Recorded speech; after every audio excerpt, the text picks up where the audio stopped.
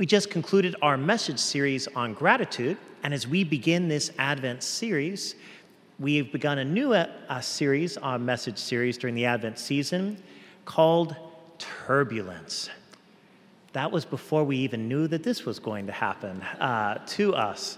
I laughed when I was preparing for this homily series because I said, wow, we were prophetic. This was like 5 months ago when we planned this series. And it is entitled Turbulence, Turning to God in Turbulent Times. And the reason we chose that is because December is one of those months that seems to be the quickest of all the months. I don't know about you, but it always seems like December goes so quick. And there's so much stuff that seems to happen in December, especially with how we can get so busy in trying to prepare for Christmas, etc. So it just seems like there's a lot going on. It also seems right now that there's a lot of turbulence in our world. What continues to go on in the Holy Land, Ukraine, etc. Turbulence oftentimes in our own country.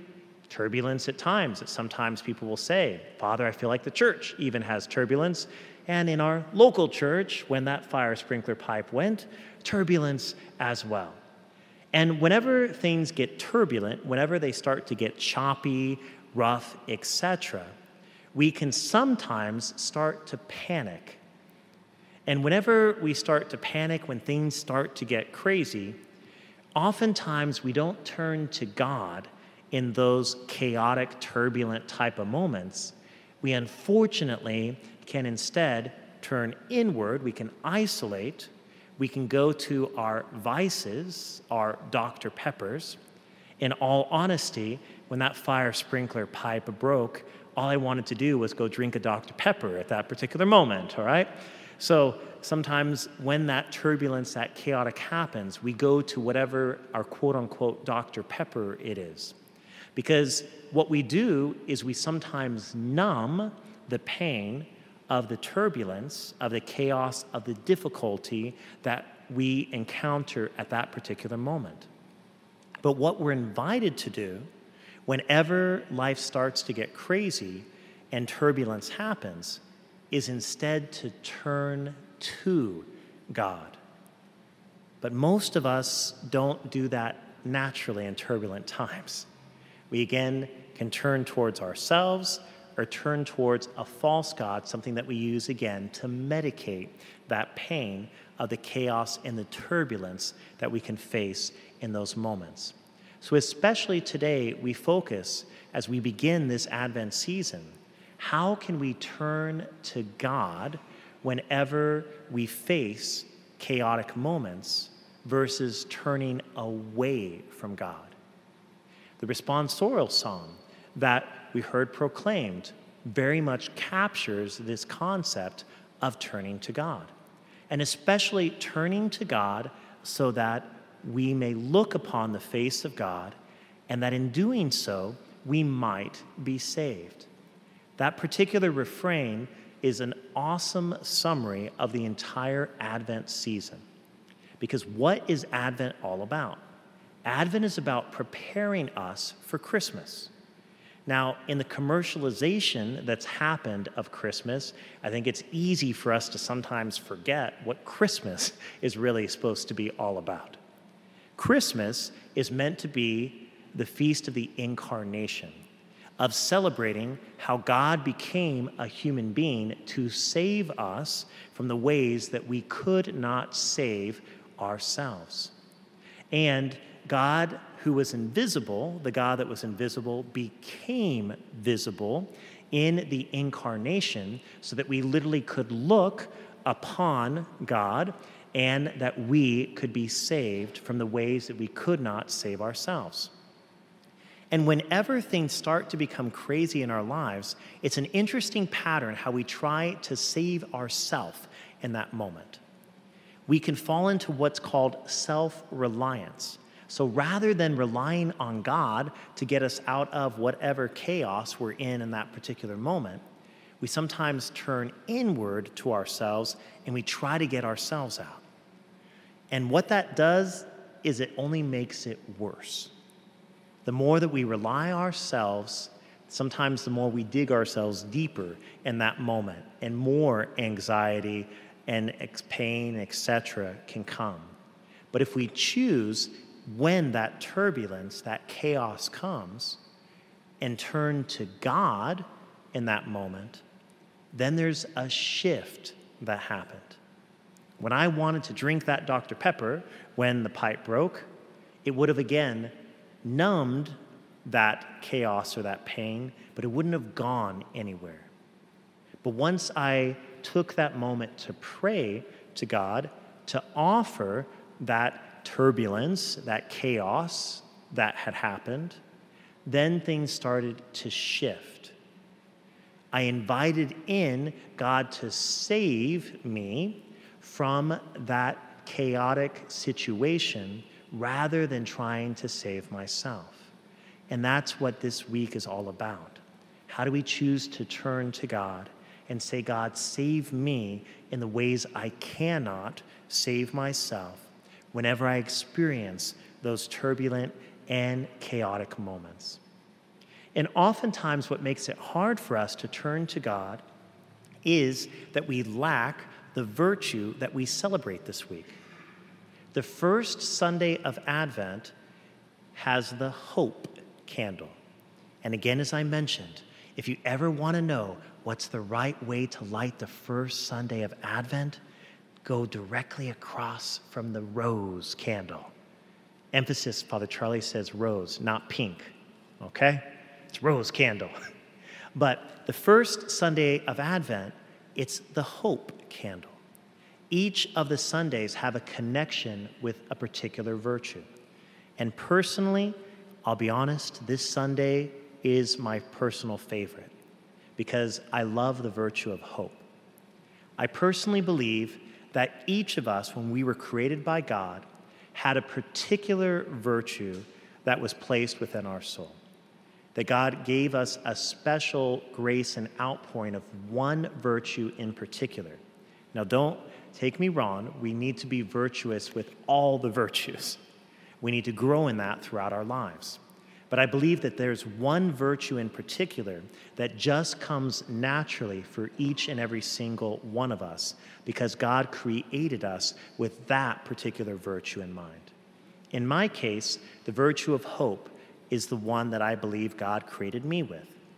Hope is all about change and believing that change can happen. Someone who especially is filled with hope always believes that a person can change or always believes that a circumstance or situation can change. They have hope for people. I just found naturally that I just gravitate that way. When other people say, oh, so-and-so can't change, I naturally respond even without thinking it, yes, they can. Or when people tell me, Father, this particular situation can't change, I'll say, yes, it can.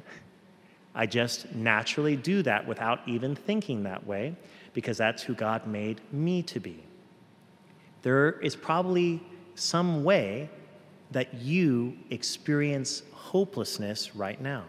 Maybe there's a relationship that you believe will never change. Maybe there is a circumstance or situation that you believe will never change. Despair enters in, hopelessness enters in when we believe that something cannot change. And the irony is, the first step for changing something within our lives or something else in the world is just to believe that it can change. If you believe that something cannot change within you, it will not change. If you believe that some circumstance cannot change, it will not change. The first step to make a change is just to believe that it can actually happen. And that's what hope is all about. Hope sees what is not yet able to be seen.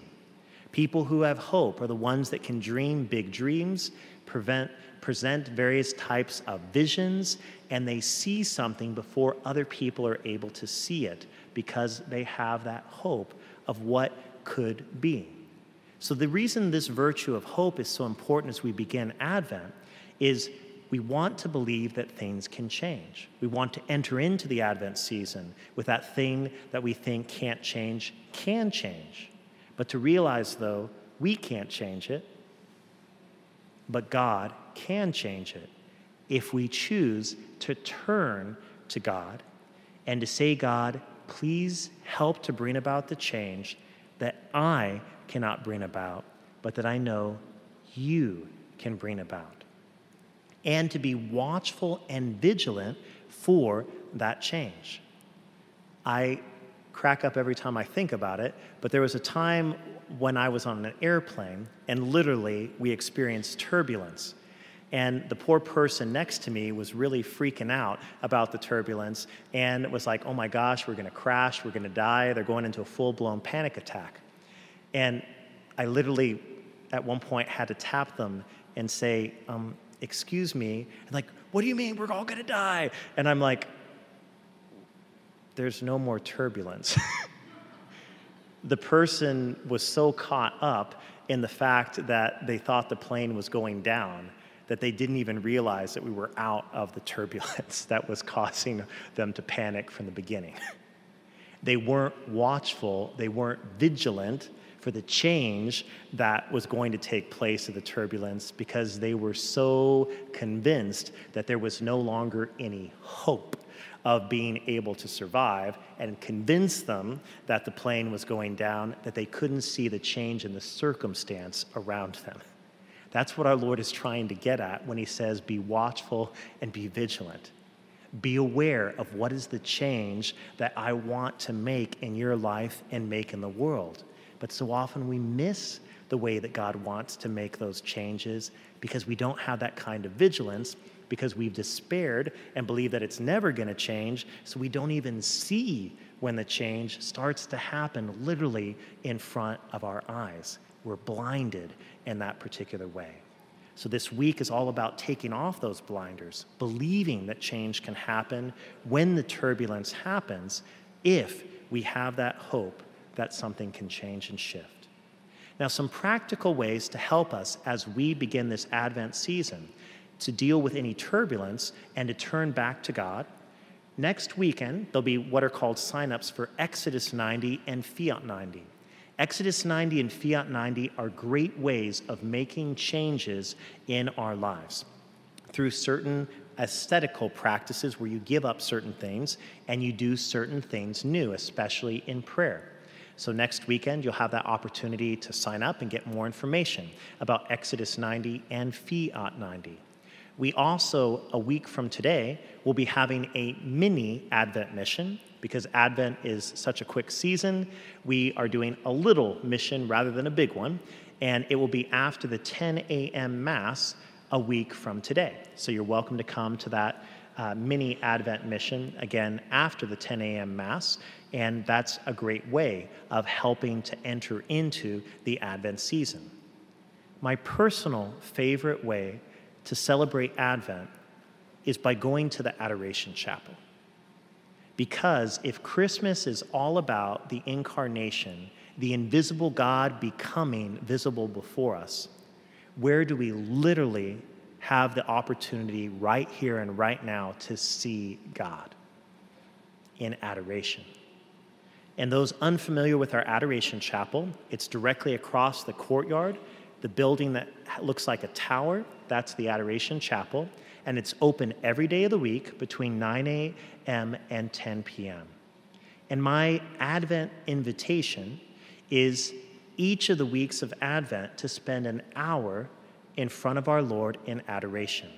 Just do it during the Advent season right now. Just commit to doing it during Advent if you don't yet have the custom of going once a week. And see how it starts to change your relationship with God, how you feel more hopeful, and how whenever you experience that turbulence or chaos in your life, how that time in front of the Lord is that place of refuge. You'll see a great change, a transformation, and more hope when spending time in front of Eucharistic adoration. So we enter into this week bringing to God whatever is turbulent, whatever is chaotic in our lives. We seek to turn towards God, to realize that if we have hope, that there can be a change in whatever seems like it cannot change. And through Exodus 90, Fiat 90, the mini Advent mission, or Eucharistic adoration, we can start to make changes in our life, to turn towards God, and to prepare our hearts to receive the gift of the Christ child this upcoming Christmas season.